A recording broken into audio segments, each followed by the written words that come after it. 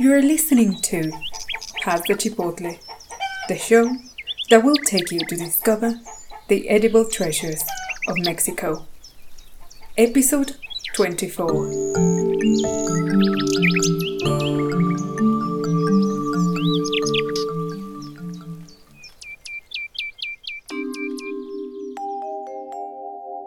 Welcome to this episode of Paz de Chipotle, the audible companion of Sabor. This is Mexican Food, a digital magazine dedicated to exploring the markets, streets, recipes, and traditions that make Mexico an edible paradise. I'm your host, Rocío Carvajal, food history writer, cook, and author. To find more information about this show, please go to pazdechipotle.com. Find the show on Twitter as Chipotle Podcast.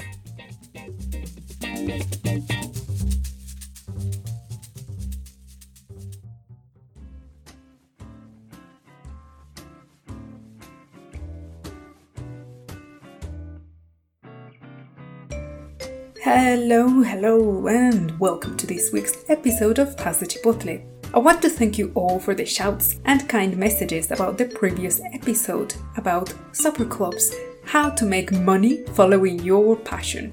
And let me give you an update about that.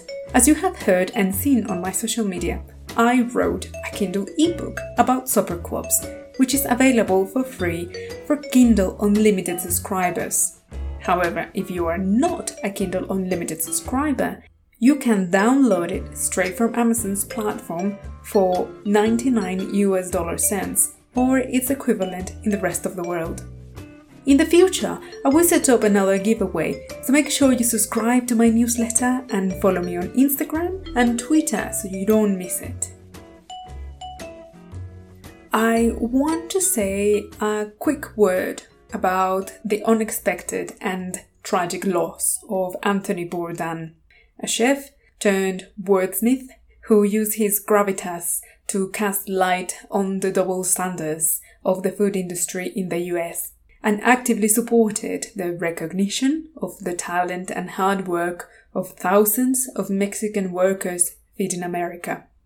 He was a complex and deeply sensitive person who, until the end, he gave us handfuls of his poignant and pertinent opinions. Thank you, Anthony. I, for one, think that the best tribute is to never stop asking questions, especially the difficult ones, challenge our own views, and continue touching lives with our work. This week's episode is the first part of a story about the Mexican markets. And today, I'll be exploring the history of the pre-Columbian markets. And on the second part, I'll take you to explore the many different types of contemporary markets of Mexico that are part of a long-standing tradition of trade, community life, and a celebration of our mixed heritage. I hope you enjoy this episode.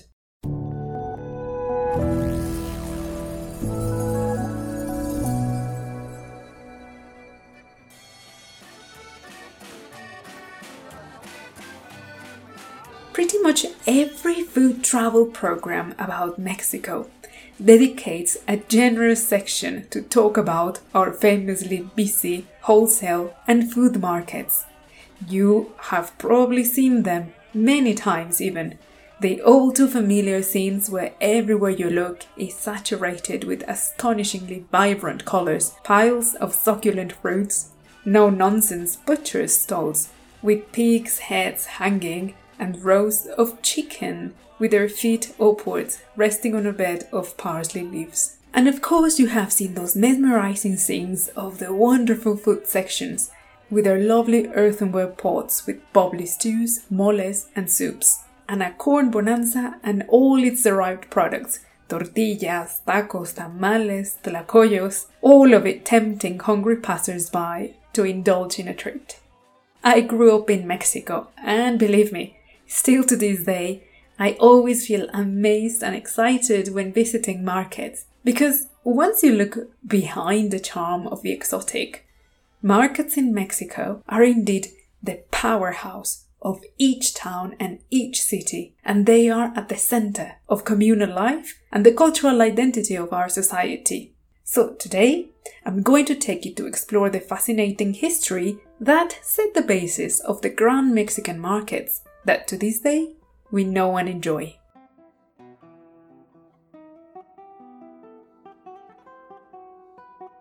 In many hyper-industrialized economies, people can choose now to only source their food from the supermarkets if they wish to do so. Rows of aisles with neatly packed vegetables, identical cuts of meat, perfectly packed fruit from the other side of the world. A true luxury of choice within our reach. And without really noticing, every trip to the supermarket compresses thousands of years of agricultural innovation, exploration, and even trade and politics. Markets of all kinds are present in different ways in almost every civilization, and they have played similar social roles. While in large urban centers, markets have been marginalized to the point of near extinction, in many cases, they have made a comeback. But maybe you have noticed that this is a gentrified and sanitized version of themselves, where handmade products and organic fruit and vegetables are sold for at least 10 times its standard price. Now, we'll not go on a rant against gentrified markets. I mean, don't get me wrong. I have myself spent quite a few weekends visiting and enjoying them. But I don't know if you agree with me with the fact that these types of markets have become, yet another pastime of a lifestyle that only the aspirational middle and upper classes can afford. So, in a bold statement, I will say something that many sociologists have long foreseen. And that is that markets have been stripped off from their democratic essence because they're no longer the place where, regardless of a person's income or social status, everyone equally exercises or used to exercise their right to be part of that social and cultural melting pot. But more importantly, is the vacuum they left as a communal space that allowed us to weave relationships into the social tissue that builds our communities. And that is precisely what I learned and experienced while growing up in Mexico, because Mexican markets are a bastion of that communal life. Today we're gonna make an epic plunge into one slice of the cultural history of Mexico, striking all sorts of cultural and historical aspects, proving, I guess, that to fully understand and appreciate our contemporary culinary expressions, we must take a few steps back and take a look at the bigger picture and see why the many traditions and rituals hidden in everyday life are the backbone of a country's identity, in this case, of Mexico. When we look back in time and see how ancient civilizations worked, we often tend to measure their development in relation to our economic models, power relationships, and social structure. And I think that is precisely when we often miss the chance to fully understand them, because we have to use the proverbial lens of their own values, logic, and particular moment in time to appreciate them. In other words, when we only compare ancient civilizations against our own way of life, we deny ourselves the possibility to appreciate them for what they are in their own context. Now, with that said, let's grab our imaginary baskets and start making our way to the great market, or Tianquistli, of ancient Tlatelolco in today's Mexico City. And as we do that, let me take you back to life in the times of the Aztecs. By the mid-1300s of our era, the Mexica or Aztec tribe, as is more commonly referred to, had set the foundations of what would become one of the most powerful and large empires of the Americas that will eventually control most of the Mesoamerican territory. Now, this territory included what is today's central Mexico, all the way down to Central America. It was by using the power of their military structure combined with a ferocious expansionist policy that the Mexica systematically persuaded mostly by bullying thousands of city-states into alliances to join the empire, and this was key to form the impressive network of trade routes that mobilized hundreds of products to the capital's grand markets. I know you're impatient to go buy a luscious jaguar skin, crimson robes dyed with cochineal, and fresh fish from the Pacific coast. But before we do that, let me tell you that the economic system of the pre-Columbian world did not have a monetary system, at least not as we know them now. Instead, they had an intricate tribute and tax system that required for every state to make specific payments in kind for concepts referring to land exploitation, military supplies, and rents on the use of imperial roads, amongst many other concepts.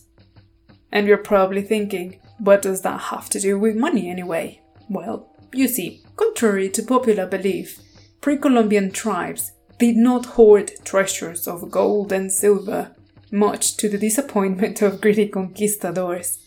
Instead, they valued the possession of fertile lands, so that was one great asset to have. And also they have a particular soft spot for precious stones, exquisitely handmade products, and other items that together were regarded as commodities. And such commodities were often used to pay taxes and to make all sorts of transactions.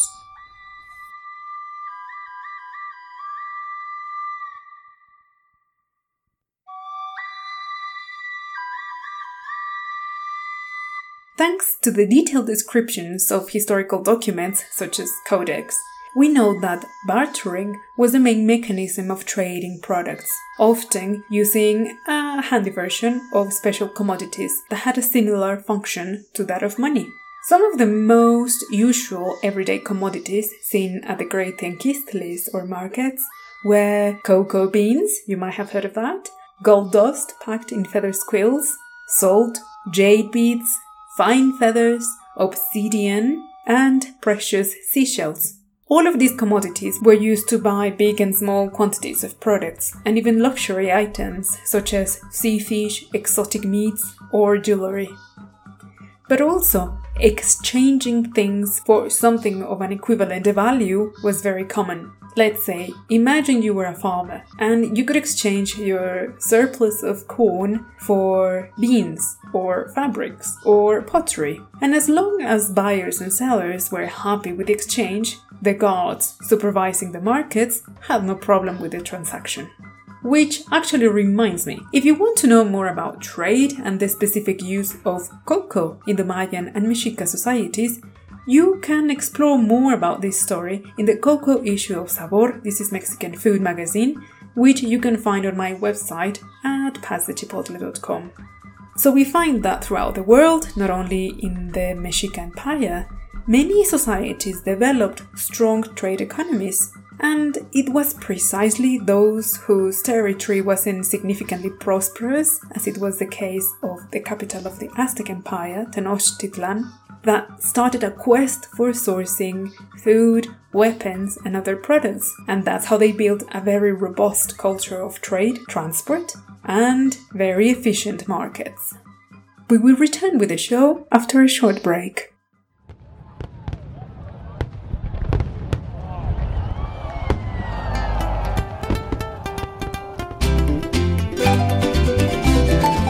Mexico's grand fiestas are a unique way to remember and joyously celebrate our history, cultural diversity, and ancestral traditions.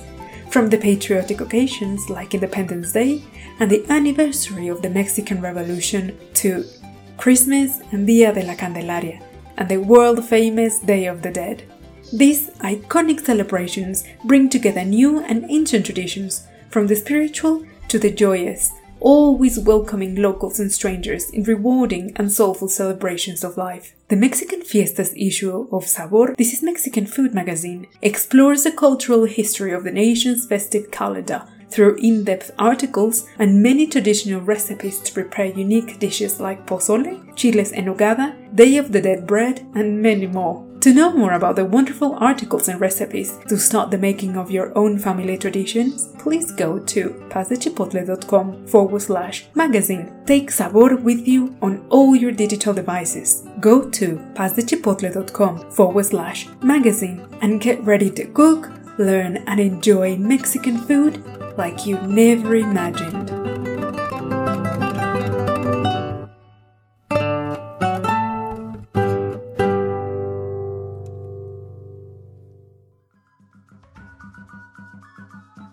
The city-state of Tlatelolco was located north in the ancient lake of Texcoco and was almost entirely dedicated to commerce, and it was home of the largest market of all of Mesoamerica. Texcoco was the lake where Tenochtitlan, the capital of the Aztec Empire, was located. There are detailed records in the Florentine Codex, one of the many surviving documents describing pre-Columbian life, that tells us loads about Tlatelolco's market, such as the volume and value of the transactions. And this market was so big and so important that it had its own governor and a body of 3 judges, guards, and supervisors that commanded over the guild of couriers and traders. It had well-defined sections, and some of these sections included pottery, fabrics, animal skins, livestock such as turtles, raccoons, rabbits, exotic birds, turkeys, dogs, and even Xoloscuintle, which is our native hairless dog. Other sections included fabrics, jewelry, and medicinal herbs and remedies, seeds, fresh produce of course, and even slaves.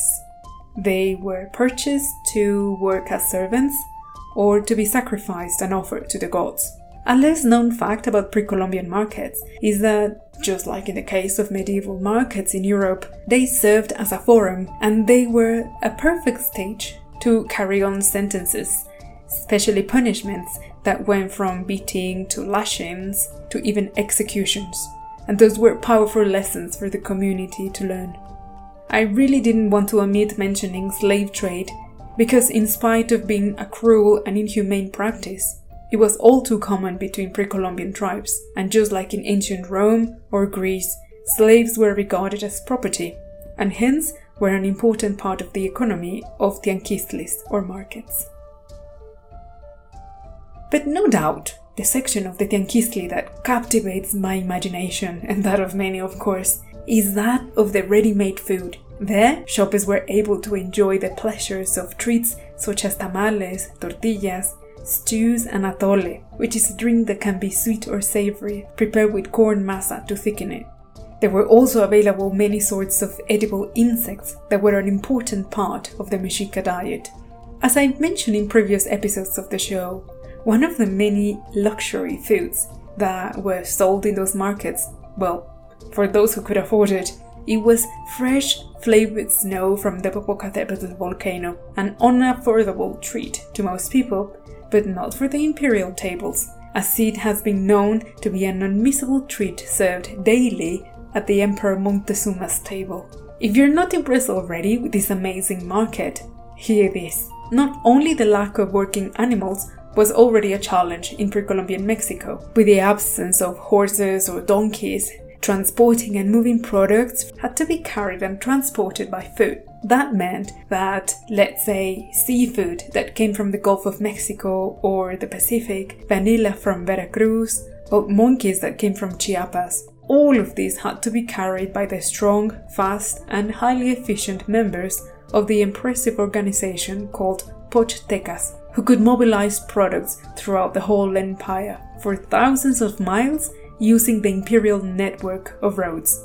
Meaning that jade or precious seashells from Yucatan that were sold in the Mexica capital had already traveled around 855 miles. Now, the very last part of the journey for all these products that were important from outside Tenochtitlan had to be made by water, because the capital of the empire was built on a system of interconnected lakes, man-made islands, and floating allotments, and a grid of canals that communicated all the quarters and were equally used for personal and commercial transport.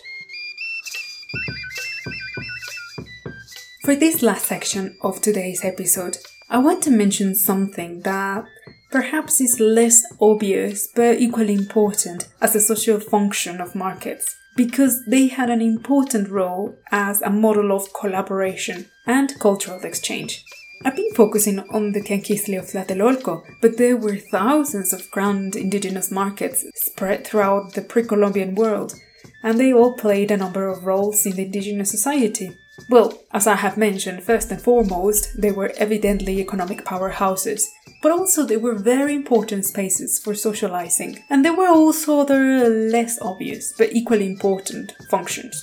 One of them is that markets were a model of collaboration and cultural exchange because they were ethnically, linguistically, and even religiously diverse, as they attracted sellers and buyers from all the corners of the empire. Consequently, also gastronomic cross-pollination was incredibly transcendent, as the use of ingredients and cooking techniques were rapidly disseminated thanks to the markets. And something we don't quite consider very often is the fact that ancient Mexico was not at all a homogenized society. It was incredibly diverse, and quite often the views and ways of life between different tribes could cause frictions, but commerce, and more specifically markets, served as a sort of catalyst to soften and facilitate cultural interaction.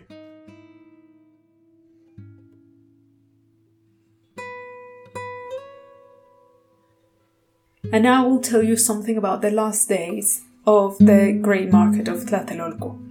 At the time that the Spanish conquistadors arrived in Mesoamerican shores in the 16th century, with the purpose to take absolute control of the territory, they had the opportunity to witness and experience firsthand many social practices, including, of course, markets.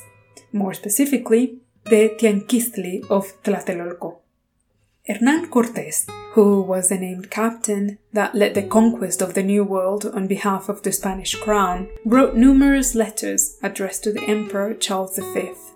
And in one of them he vividly described the market of Tlatelolco, saying that at this magnificent market there was a normal average of 60,000 people buying and selling. And then, in a very true Baroque fashion, Cortés proceeded to describe in full detail what people were selling, stall by stall and street by street. But you know what? None of this admiration was significant enough to prevent him from planning and carrying on an attack for a total of 75 days, when finally, on the 13th of August of that same year, the city was taken by the conquistadors and their allies, who ransacked, destroyed and burned it, not before slaughtering more than 40,000 residents.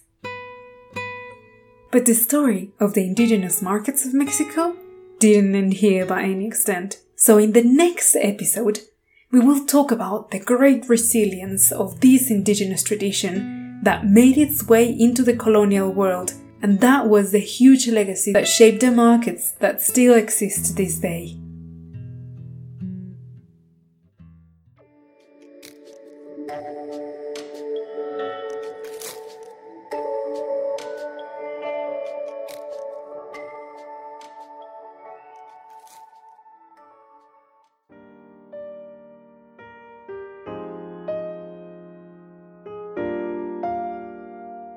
Thank you for listening. Pass the Chipotle was written and produced by me, Rocío Carvajal. To know more information about this project, please go to passthechipotle.com. You can get in contact with me via email, send me a message to hello@passthechipotle.com, or if you prefer, you can contact me on Instagram or Twitter. If you haven't subscribed yet to my newsletter, you can find a link to do so in this episode's description, and you will get a nice welcome gift. In my latest newsletter, I made a book recommendation that I've personally reviewed, and is called Cumin, Camels and Caravans, A Spice Odyssey by Gary Paul Nabhan. Very ad hoc with today's theme. You can read this review on my website in the Books for Cooks section. Remember that the show is also available on YouTube. Find the channel as Chipotle Podcast, and check out the latest upload as it contains illustrations and photography related to today's episode. Remember to subscribe, rate, and share the show. Well, that's it for this week, my friends. Until the next time.